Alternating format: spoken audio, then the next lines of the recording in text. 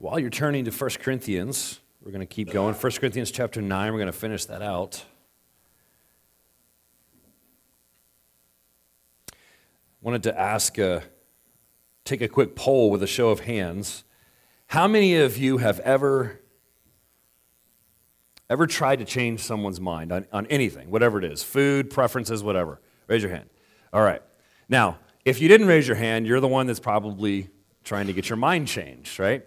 Now, for those of you that raised your hand, how many of you, no, I don't want you guys to admit this. I'm going to change the question. How many of you were successful in changing their mind about something? Okay? There's not as many hands being raised, and that's actually not uncommon. See, sometimes we start to lose sight of our real mission, of what really we're called to do in this life. And so we start to focus on things that make us feel like we're right, or we're in control, or finally someone's listening or doing what I told them. I was working in IT with a guy for years. We had the same office. And we had gone to go help some of the security team that was working on cybersecurity, and they had, again, broken things. And all they had to do was do what we told them. We came back to our office and sat down, and he looks at me, he goes, "Joe, I am so frustrated." And I said, "Why? What's wrong?" And I said, "Actually, I am too." He goes, "Why can't they just listen?" And he looks at me with this angry smile. It's like all they had to do was just listen. I mean, I could write it down, and they'll still look at it and go, "Nah," and do whatever they want. And we can get frustrated in wanting to push and shove these things that we believe, and it really ends up being we just want people to be like us because it's uncomfortable if they're not. And so Paul, in the book of Corinthians, actually was dealing with some of that. He started out the first 2 chapters and said, "Listen, I didn't come to you to sound this way or that way or cover these types of topics. I came to you to know what? The gospel of Jesus, and that's it, period, done." And it's important for us to realize that doesn't mean that we forego relevance, because if we're not relevant, then we actually violate 1 Corinthians 14, which says, don't be speaking unintelligible because it benefits nobody. We have to balance that. But it has to be our goal that we have to reconcile with Jesus first, and then decide if we still want to be friends with them because they drink cruddy coffee. That's the fight that we want to have, is the one over Jesus first and nothing else. 1 Corinthians chapter 9, if you want to scoot down to verse 19, Paul is continuing, and we're going to keep going in this freedom and rights type of theme for the next teaching or two, because Paul is building a case all the way through the book of Corinthians from chapter 1, and we've gone 9 chapters so far, almost all the way full, 9 chapters. And there's 3 more chapters of 1 Corinthians until we get to the chapter of love, 1 Corinthians 13. I'm excited to get there, but it's important because Paul is really, truly building a case for what the Greek word is, agape, or the active sense of it all, agapeo, which means I have an unconditional care for others. And that would be what drives me. That includes evangelism. That includes personal friendships. That especially includes long-term relationships like marriage and family and so on. We all know that. If we've been married for more than 5.5 seconds, it requires unconditional love to stay together and not end up either in one cell or another, or having to dig into the frozen ground and try and bury the evidence. That was a joke.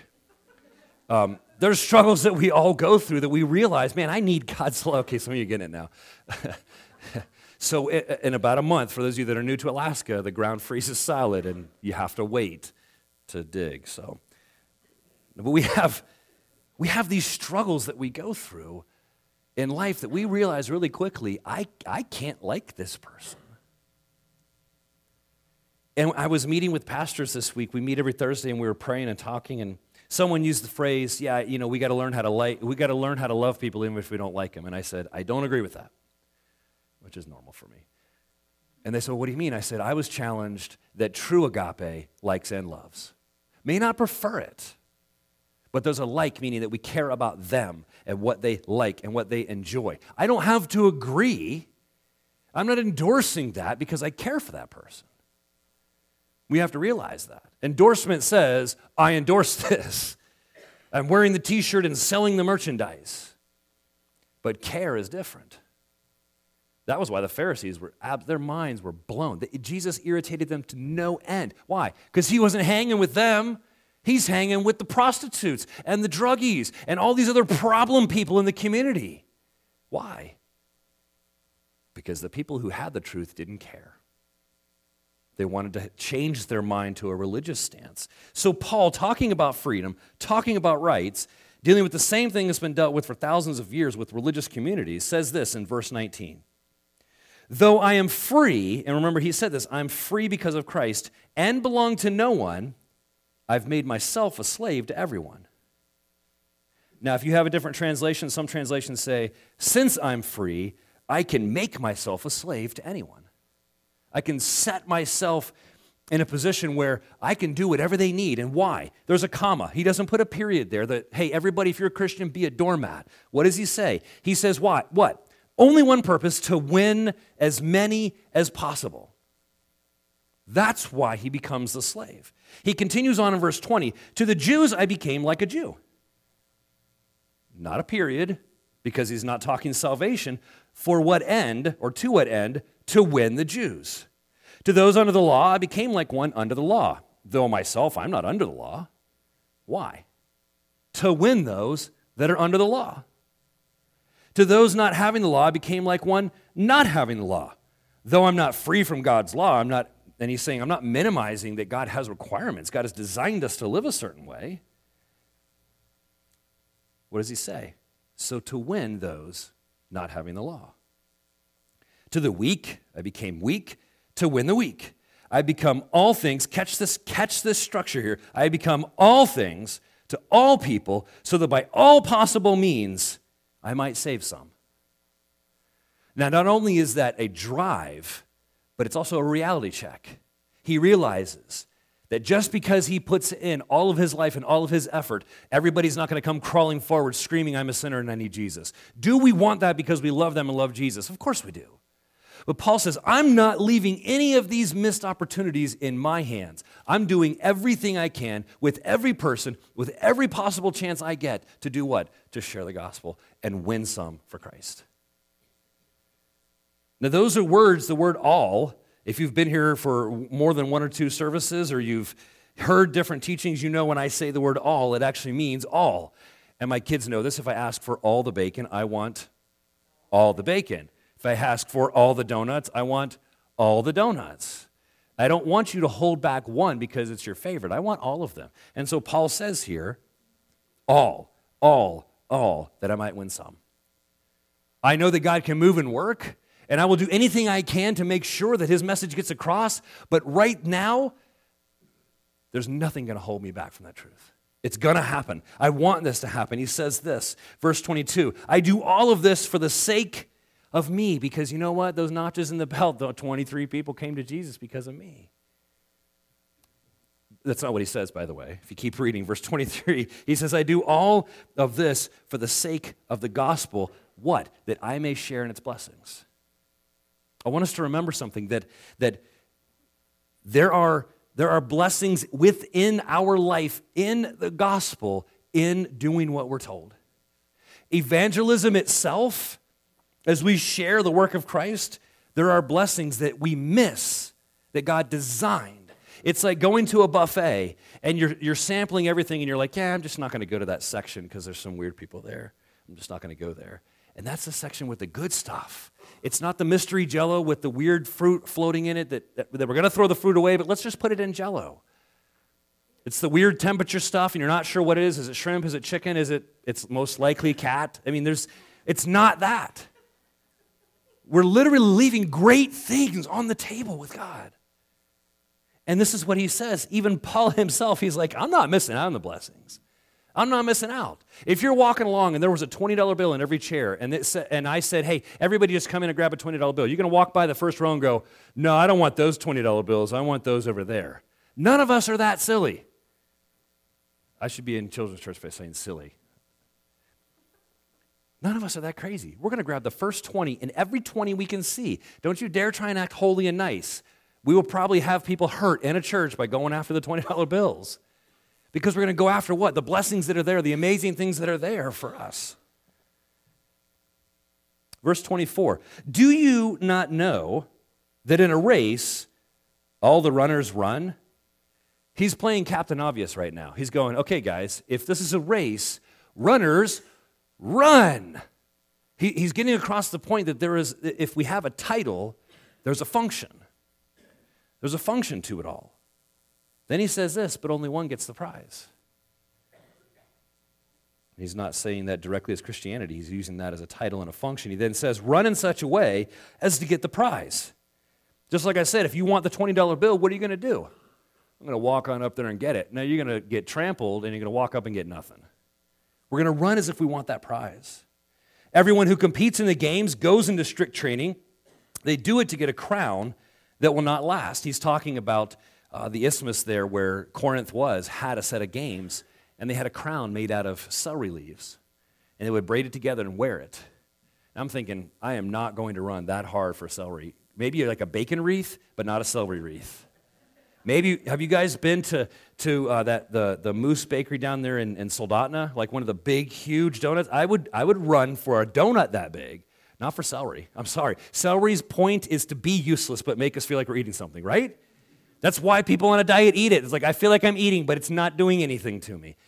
And this is what Paul is saying, maybe not about donuts and bacon, but Paul's saying here that the guys, they're running and they're competing and they're doing crazy things to their body to win these races. And yet as Christians, we've got a prize that's much better. He continues, we do it to get a crown that will last forever.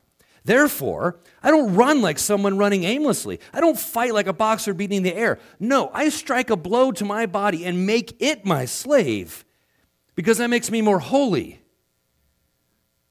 Is not what he says. He says so that after I have preached to others, I don't get disqualified for the prize. I don't want me to take over and get the glory. I want God always to get the glory.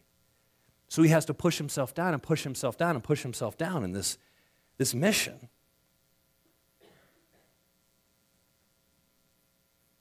We'll finish. That finishes chapter 9. Definitely not the teaching you. Just get comfortable. But Paul goes through and talks about there's this concept of freedom. There's this thing that people say, I like this. I like the feeling of it all. I like the freedom. And God does want us free. He wants us free from the sin. He wants us free from the control that the world would offer. And the teaching for this morning, as I was praying about the title of it all, is it's all about the W. It's all about the win. As you go through this section of Scripture, I even underlined it. Verse 19, what does he do? I do this to win as many as possible. Verse 20, I become a Jew to win the Jews. Continuing on at the end of verse 20, I want to win those under the law. Verse 21, I want to win those as not under the law. Verse 22, that I might save some or win some. This continued mindset of, do we want to be winners? And I'm not talking about the ego-stroking, everybody gets a trophy winner mindset. What I'm saying is that there's an effort that's put into it. There's a realization that there's something to win and be victorious in. And so as we go through this, I want us to think about that mindset of it is about the win, but not for me. And I have talked with far too many people that have come out of church and religious systems where the mentality is, let's just get them guilty and saved up and then mark a tick mark and then just keep doing the same thing, when that was never Christ's model. It never should have been the model in the church. That people become a checkbox, because that's not the case. That's why the vision statement for Rise Chapel is reach, grow, send, which then turns into a virtuous cycle that by being sent, we're reaching. And then we grow as we're reaching, and then we send, and then we reach, and then we grow, and then we send. It's that constant virtuous cycle.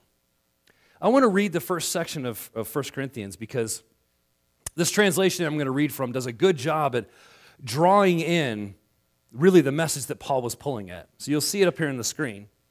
He says this, even though I'm free of the demands and expectations of everyone, I'm not stuck in the Instagram life of I have to perform and look right.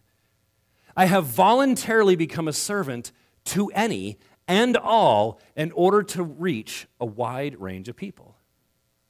I had a discussion with someone who was a leader in some different things here in the community, and they didn't like how I was preaching. I was leading a different study, and they said, well, you can't teach that way. I said, why? Well, this is the best way to teach the Bible. I said, Jesus didn't even teach that way. Jesus didn't even focus on things that way. When I go and I listen to what Paul says, he says, I'm going to do everything in all of my power at all times to what? To reach some. Are we really willing to let go of preferences and comforts because the gospel demands it?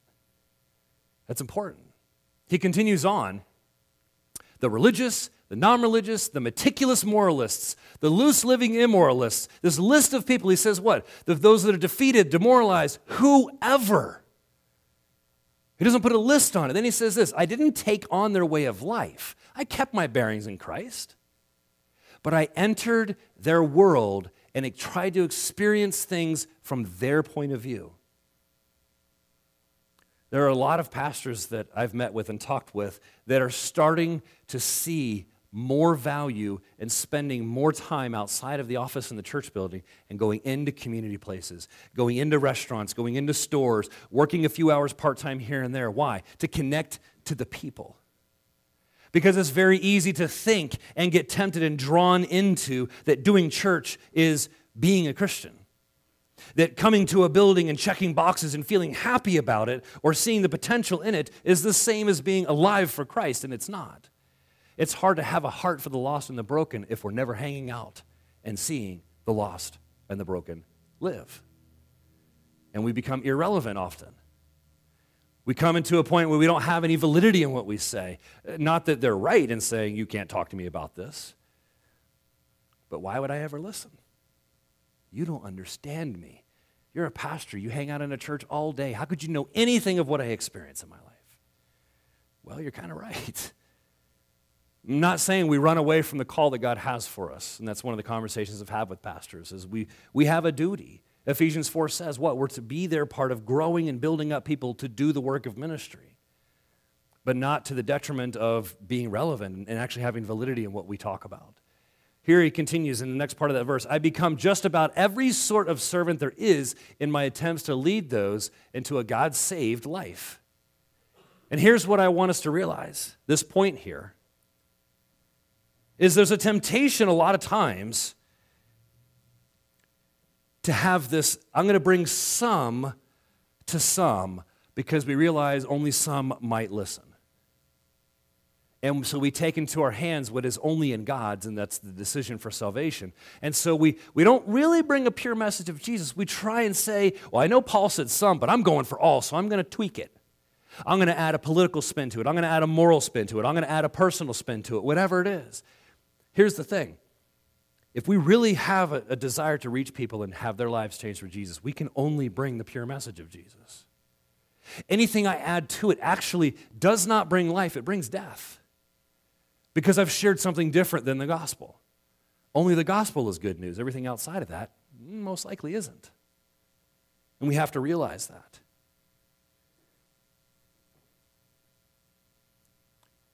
This one sometimes isn't very hard.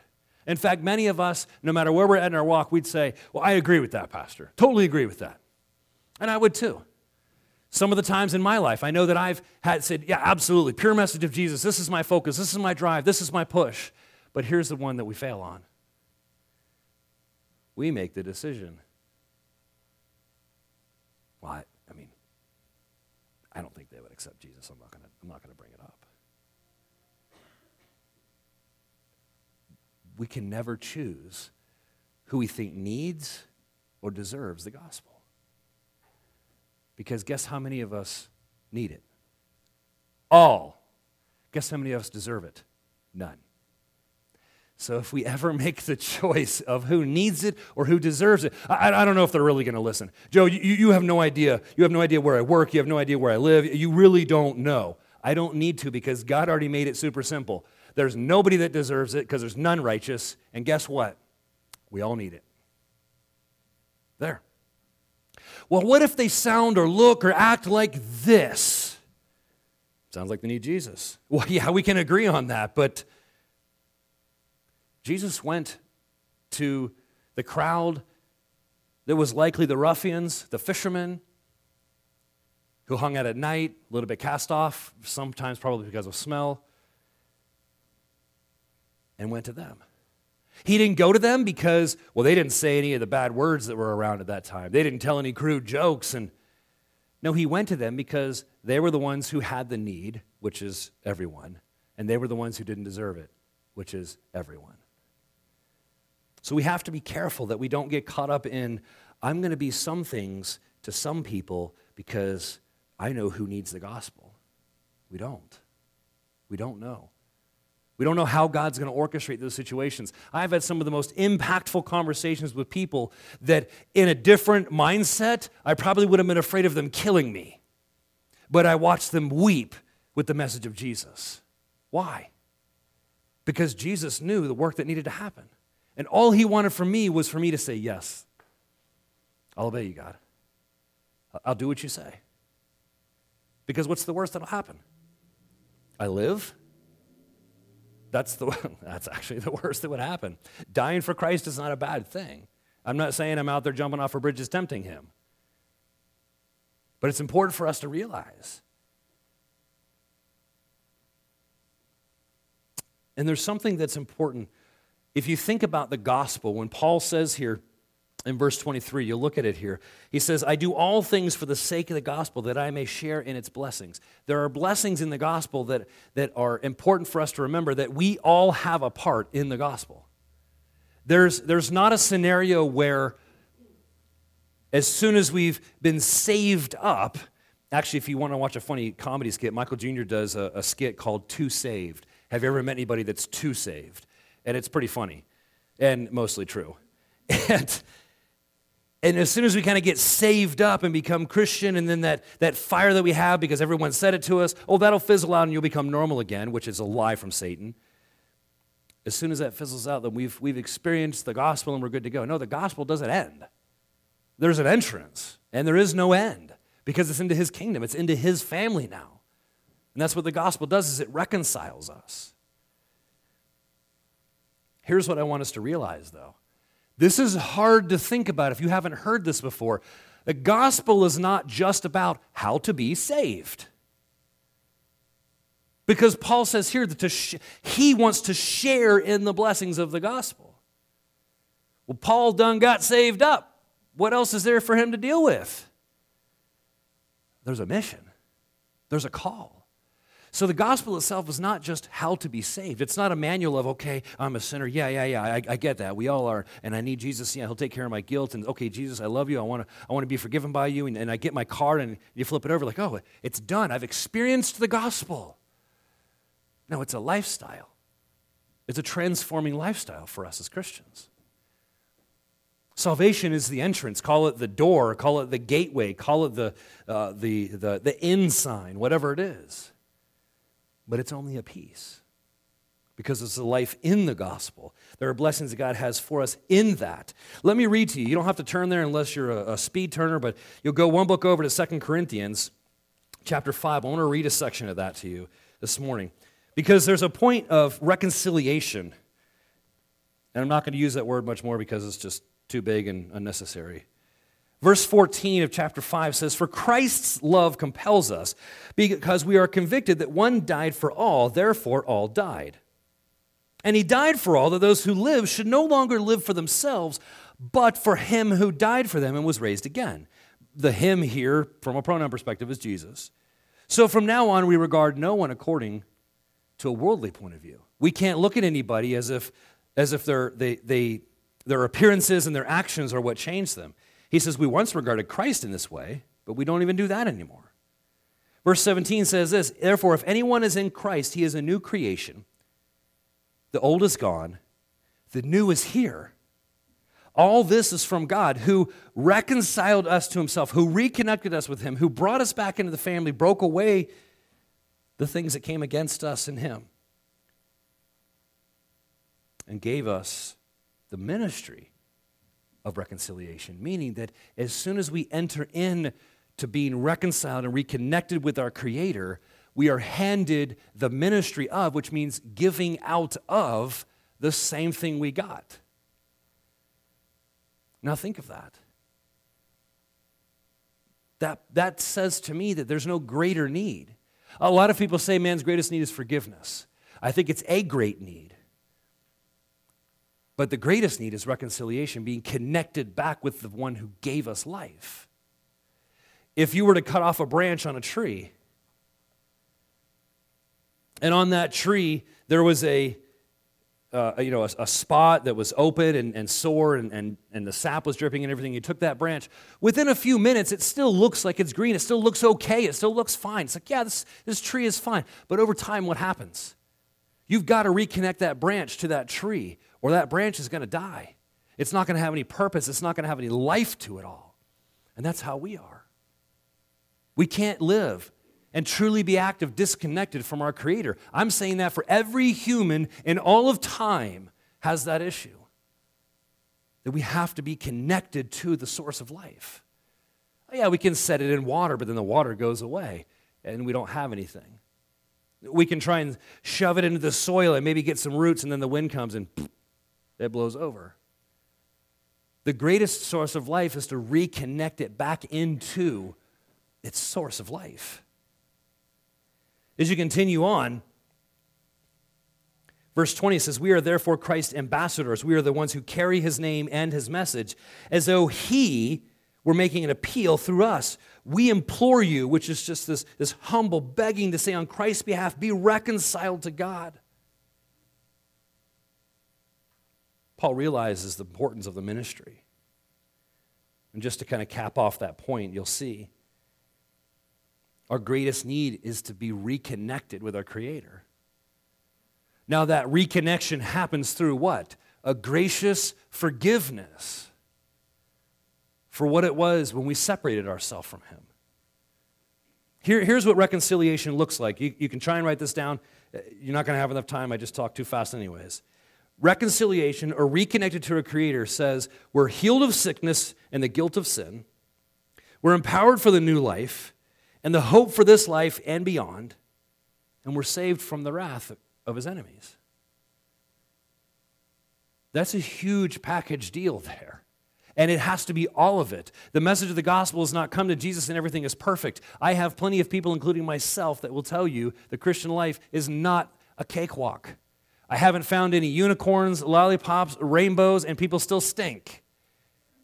It's not how the gospel works. It's also not a life of, it just, as long as it's terrible, then I know I'm doing it right. That's wrong also, because God says that He designed us, that there will be joy inside of Him, that even in the midst of pain, we can find purpose. But the pattern is not, as long as it's terrible, we're doing it right. It's wrong. It's the middle of it all where God is our purpose, and that when things get down, we know that God's still number one. When things are up, we say, God, we give you glory for that too. But it always turns back into Him, our focus on Him. And temptation is then to turn the Christian life into something that we do. And while there is action as a response to the gospel, Christianity is not empowered by a set of actions. It's empowered by a work of Christ first, by the transformation of Him first. There's an action that has to go into that, but it's all a reaction or a response. And as we talk about this running, I want us to realize something about the Christian life. It's not about checking religious boxes. I'm not more or less Christian because I do or don't do something. Here's the nature of Christianity. What was gained without merit can't be maintained with merit. That's the beauty of grace. See, I was talking with someone yesterday and a couple days ago. Morality is a constant focus in the community. It's a constant focus in politics. But here's the issue. Morality itself does not make anybody a Christian, nor does it make anybody holy.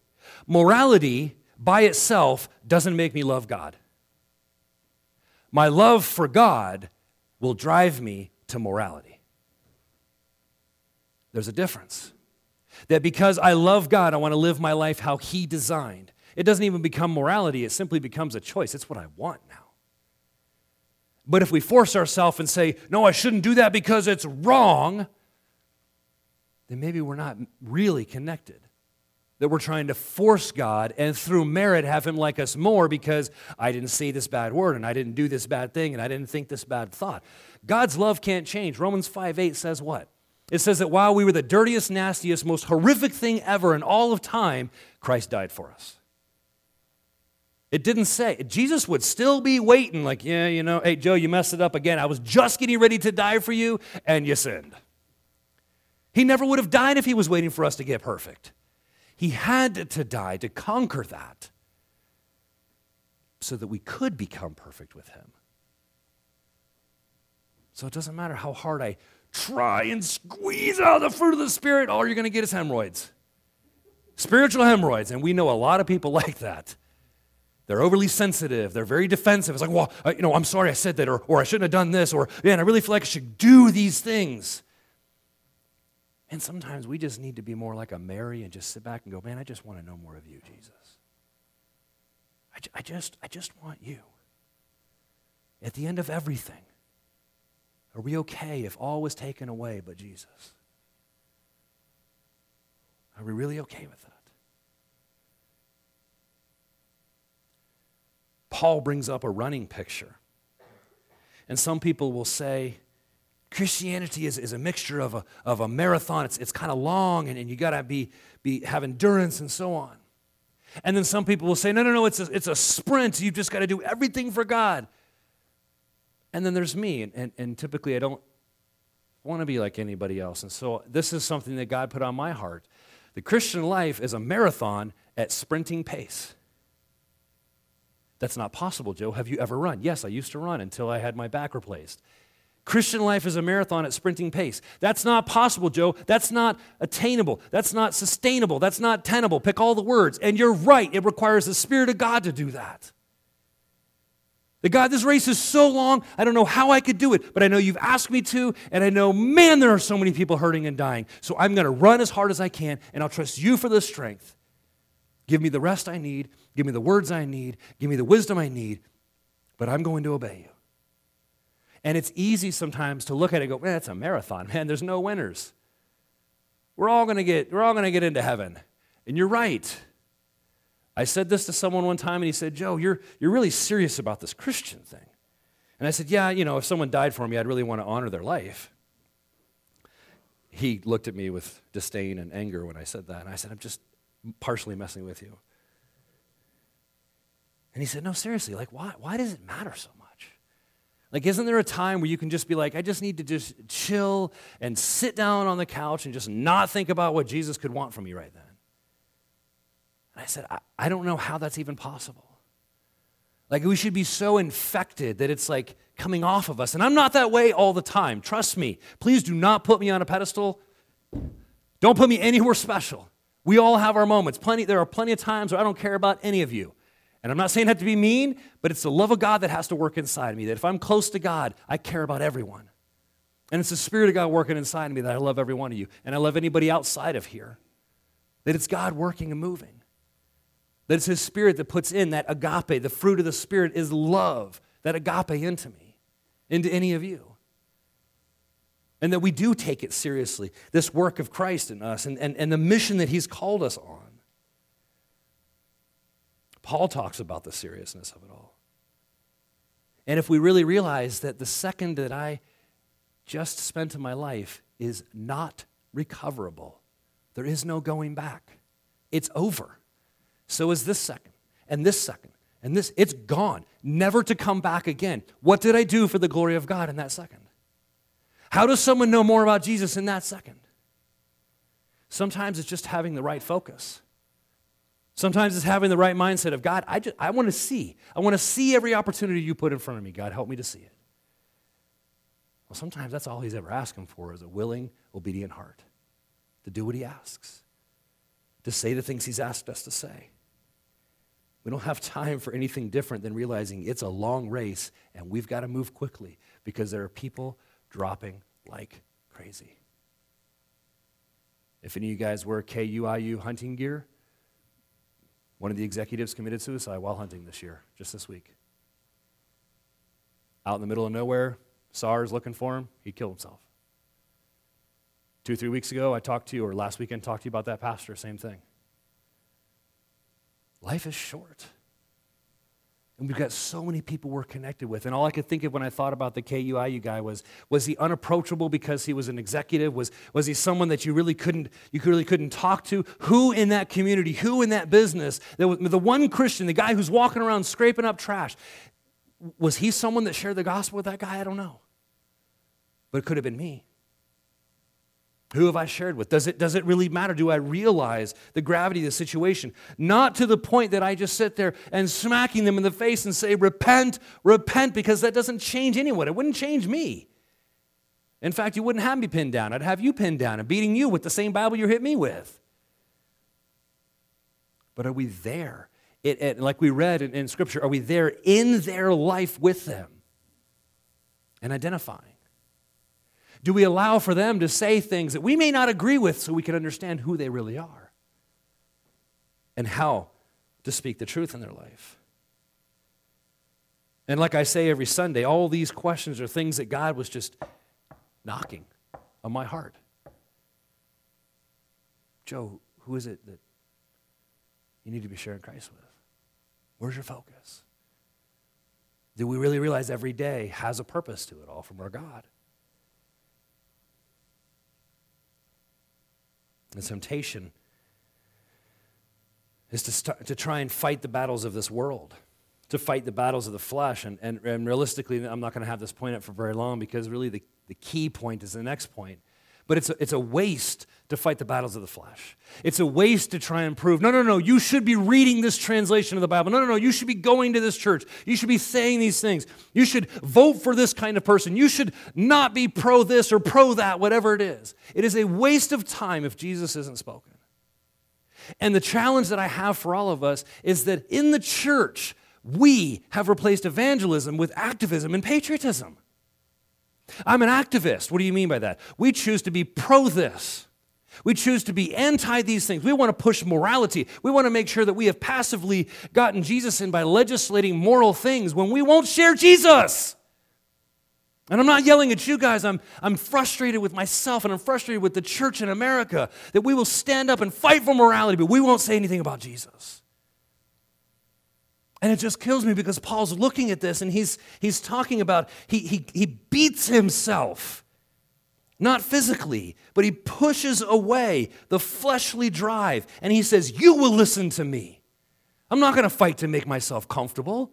I'm going to fight to make Jesus known, he says.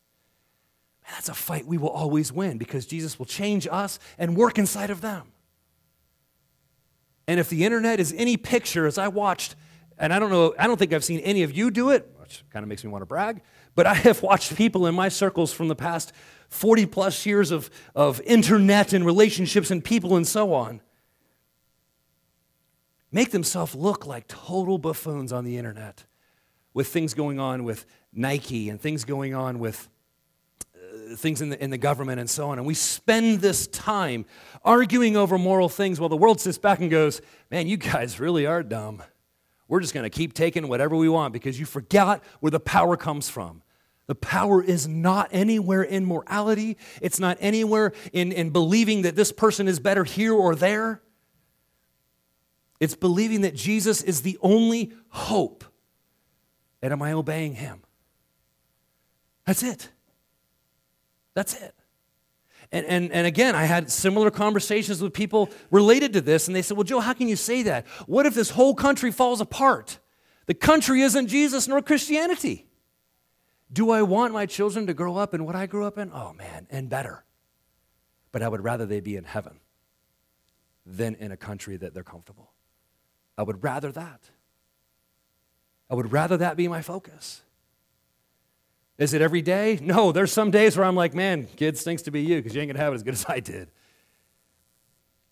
But it's our job for them to seek Christ first, not comfort.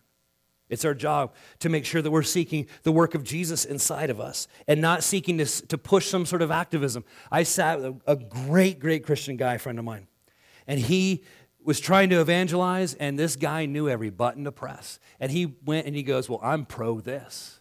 He goes, you can't be pro that. That's not Christian. And he started hitting on all these politics, as if politics would change someone's mind.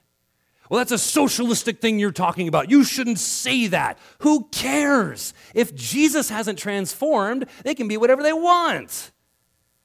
Because morality doesn't fix things. If morality did, Jesus didn't even have to come to earth. He's like, hey, the Jews got it. They're ultra moral. I'm backing off. They got this thing. He came. Why? Because they were only moralists and left their Creator. That's why Jesus came. So the focus in evangelism can't be how much we're all about the good things, when those are good things, but they can't come first. God commanded active infiltration of the world when Jesus said, this is my kingdom, this is the rock I'm building it on, and the gates of hell will not prevail. Those are defensive weapons, meaning we're the attackers. God didn't say, go into all the world and make sure you make some good legislation. Do it quiet. Don't say Jesus, just say good things. He never said that. Never said that at all. It was an active infiltration by the gospel. I won't say violent, but even Jesus does say that there is almost a violence in the spiritual realm as we fight for the lost. I don't remember if it was Spurgeon or another. He said that if sinners will be going to hell, may they go to hell and have scratch marks from our hands on their legs as we try to drag them and keep them from going there. May we be part of shaking the pillars of hell and not shoring them up. And Paul has that drive here, his focus. There's not one thing in here where he's like, and make sure they vote Republican. He doesn't say that anywhere. Why? Because the problem is Jesus, not the president, not the senator, not the governor. That's the start.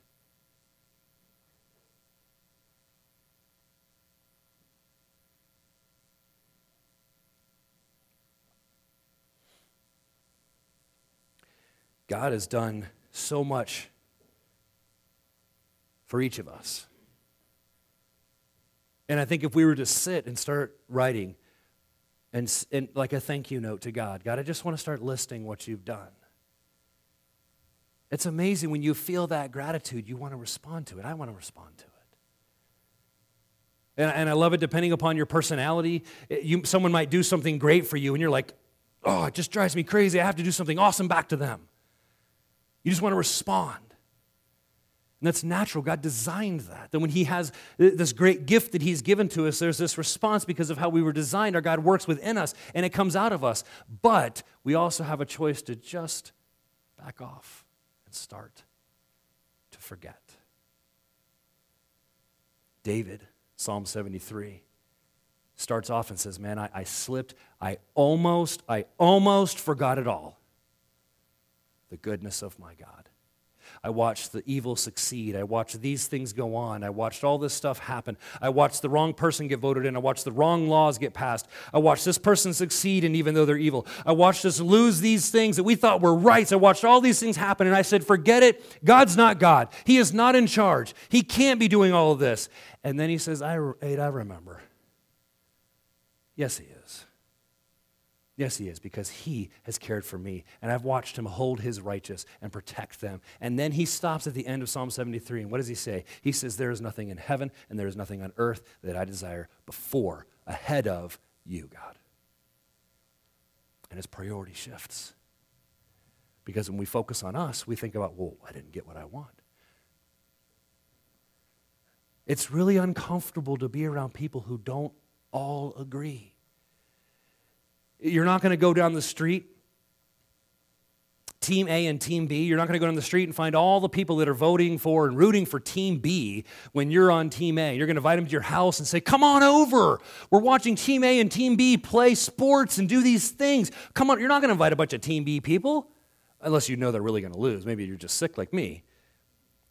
No, you're going to invite what? People that are going to root with you. And then what do? You invite one from Team B. Why? Because you just want to just beat them constantly and make fun of them as soon as their team messes up. Because it's fun. Yes, you're sick. Come on, I know you like to do that. We like to have people around us that we agree with. Jesus didn't agree with anyone he met with. In fact, when they asked him a question, he goes, glad you asked that. Yeah, you're sleeping around, you've had a whole bunch of different spouses. Your problem is that you're seeking things that will never be filled. But before that, what did Jesus say?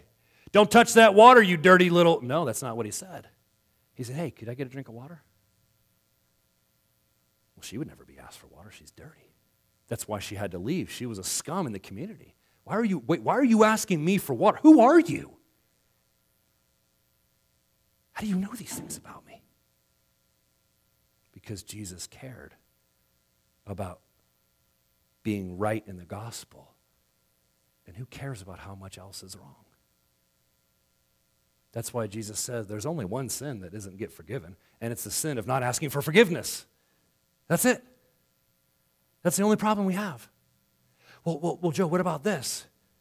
You can't fix sin without Jesus. So what's first? Jesus.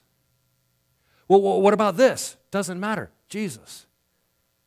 What if they're so deep in the sin they can't hear about Jesus? Then talk about Jesus more often. It's got to be about the message of Jesus. It's got to be about the hope of Jesus. So there is no other purpose. I've told you before, I spent the longest time witnessing to a guy telling him he should stop smoking. Punched me in the face. It took me weeks for me to realize it was the stupidest endeavor ever. Because I could stop him from smoking because it was gross and I didn't like it and I was uncomfortable about it. And he went to hell with clean lungs. How dare I? Well, after I stopped that, I told him he had to stop sleeping with his girlfriend. Yeah, that was a whole lot of motivation on that one. Finally, after several weeks of me being a moralist, I decided to be an evangelist and share the truth with him. Now, he didn't come crawling on his face, but he heard about Jesus. He still has to make the choice. I can't force it.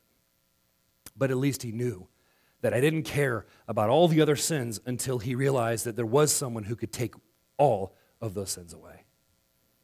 That was the value that he needed.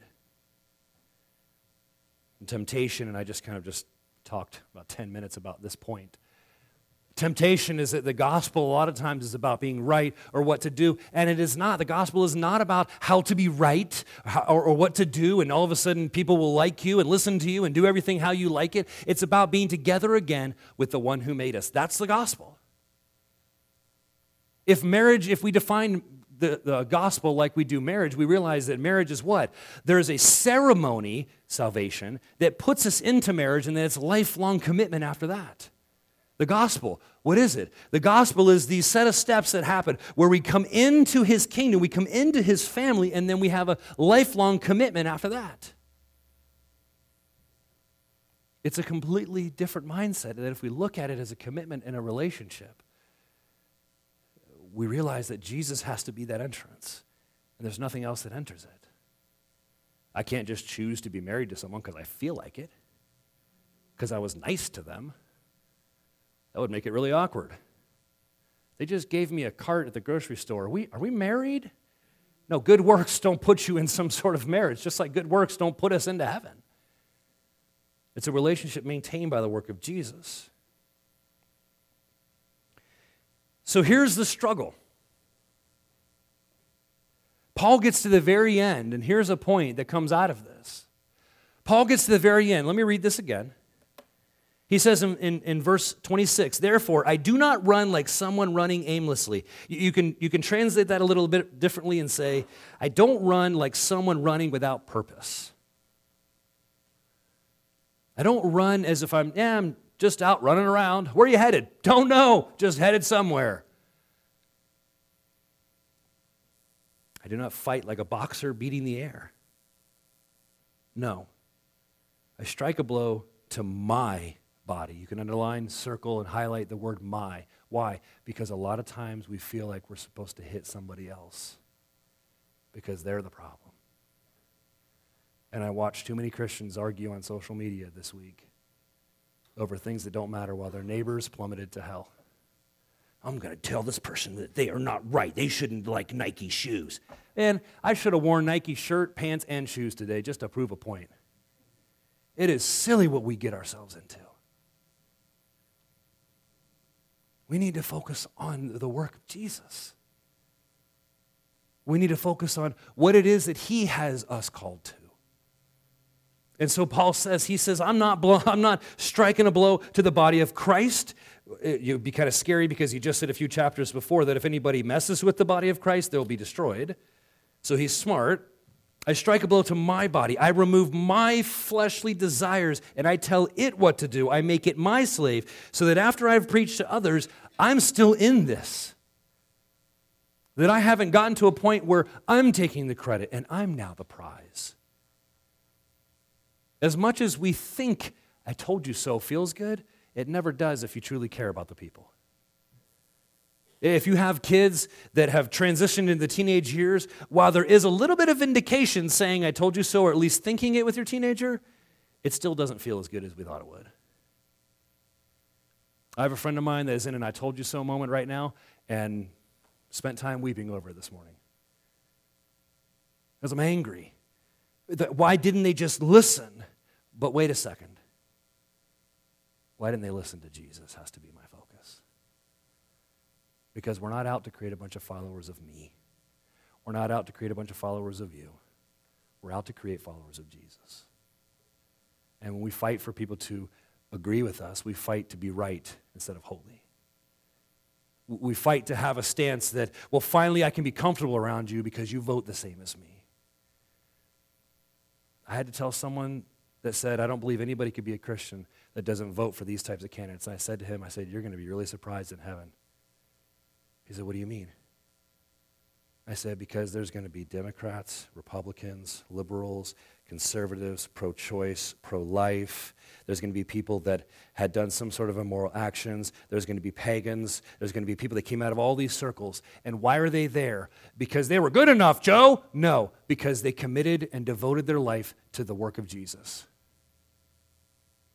That's what differentiates us. And that's not comfortable for some of us. It wasn't comfortable for me. You know why it's not comfortable? Because I put a standard before God's standard and said, you have to agree with me and Jesus to get to heaven. I'm not the gatekeeper. And that's what Paul says here. He's not the gatekeeper. He puts himself down. He gets rid of his own motivations so that if he acts like the gatekeeper and starts going through his own gate, he would be disqualified and would not receive the prize. I don't want to be there. I don't want to be focused on that. So here's what I want to close with. I want to close with this question.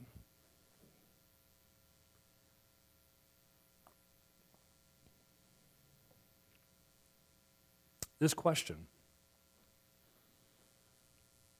actually applies to anybody, whether they've accepted Jesus in their life or not.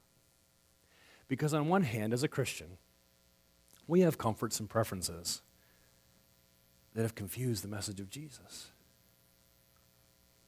Confused it. Now, here's what I want to challenge us all with this morning. In fact, I'm going to read it from Scripture so you can know. Because there's a difference between feeling convicted and then there's a feeling of condemnation. Condemnation says, you are a failure. Conviction says, there was a failure. But here's the right thing.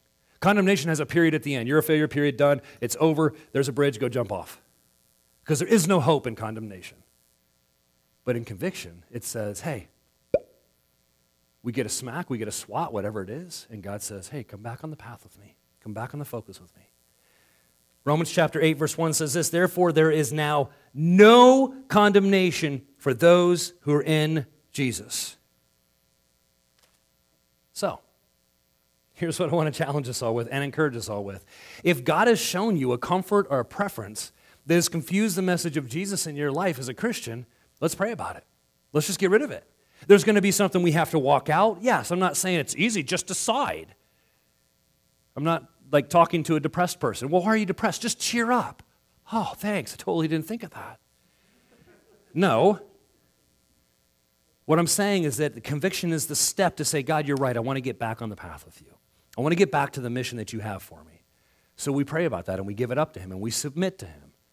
That's where change happens.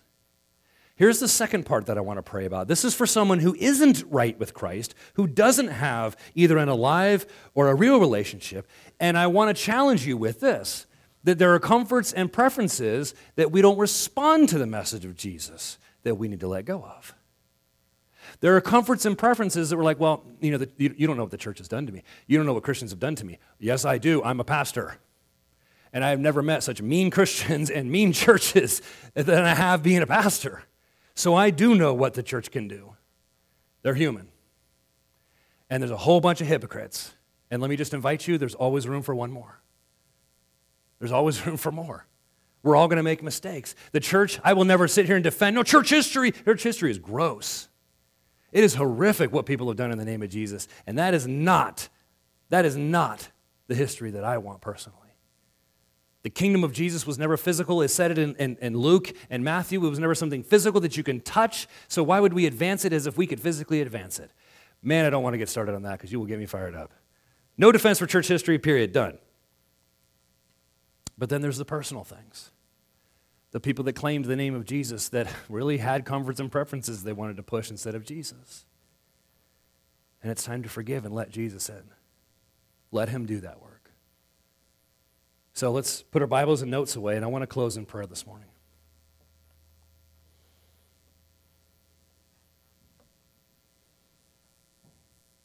With every head bowed and every eye closed, I want to ask two questions.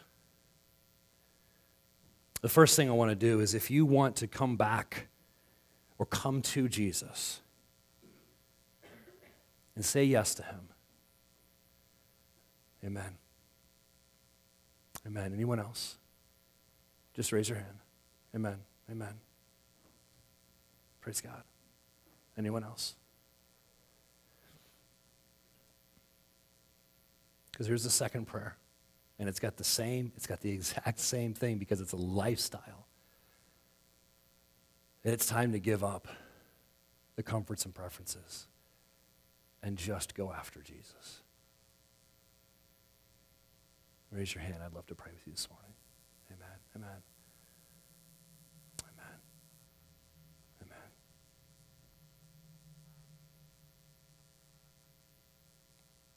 You can just pray this with me. God, I'm sorry. I'm sorry that I looked for me and not you. I'm sorry that I wanted agreement and not holiness. God, for the times that I was hurt by church and Christians, I forgive them. And I'm sorry that I put that on you. Help me to know just you. Help me to heal because the hurt is real. Help me to be changed by you and your power. And God, as I walk as a Christian, I ask that I focus on the pure message of Jesus alone. And I don't add in morals and politics and preferences, but just you. Thank you for forgiving me, Jesus. Thank you for changing me, Jesus. I love you. I trust you. Amen. And God, I just close this whole teaching time in prayer. I ask for me personally, and you guys can agree in all of this, and I ask for me personally, God, that I would put away my preferences and put away my things, God, and you would give me a bigger hammer to just get rid of the foolishness that I have in my life. God, I lift up this week as we go out and walk around as Christians, God, that we would be blind but beautiful lights because of you. That anything that clouds the message of Jesus in our life, God, we would just kill it off. That we would never hide what you are. God, sometimes it's so frustrating that the church, actually the building becomes the bushel that we hide the light of Christ under. That we are so on fire for Jesus in a building, but we miss the opportunities when we're outside of it. Help us never to hide the light under a bushel, to blow it out, to become saltless salt. Give us a fire for you, God. Give us an excitement for you. May the message of Jesus ignite us. May your scripture, as we read it daily this week, just ignite us for the mission you have for us, God. In Jesus' name. Everyone said together? Amen. Amen. Amen.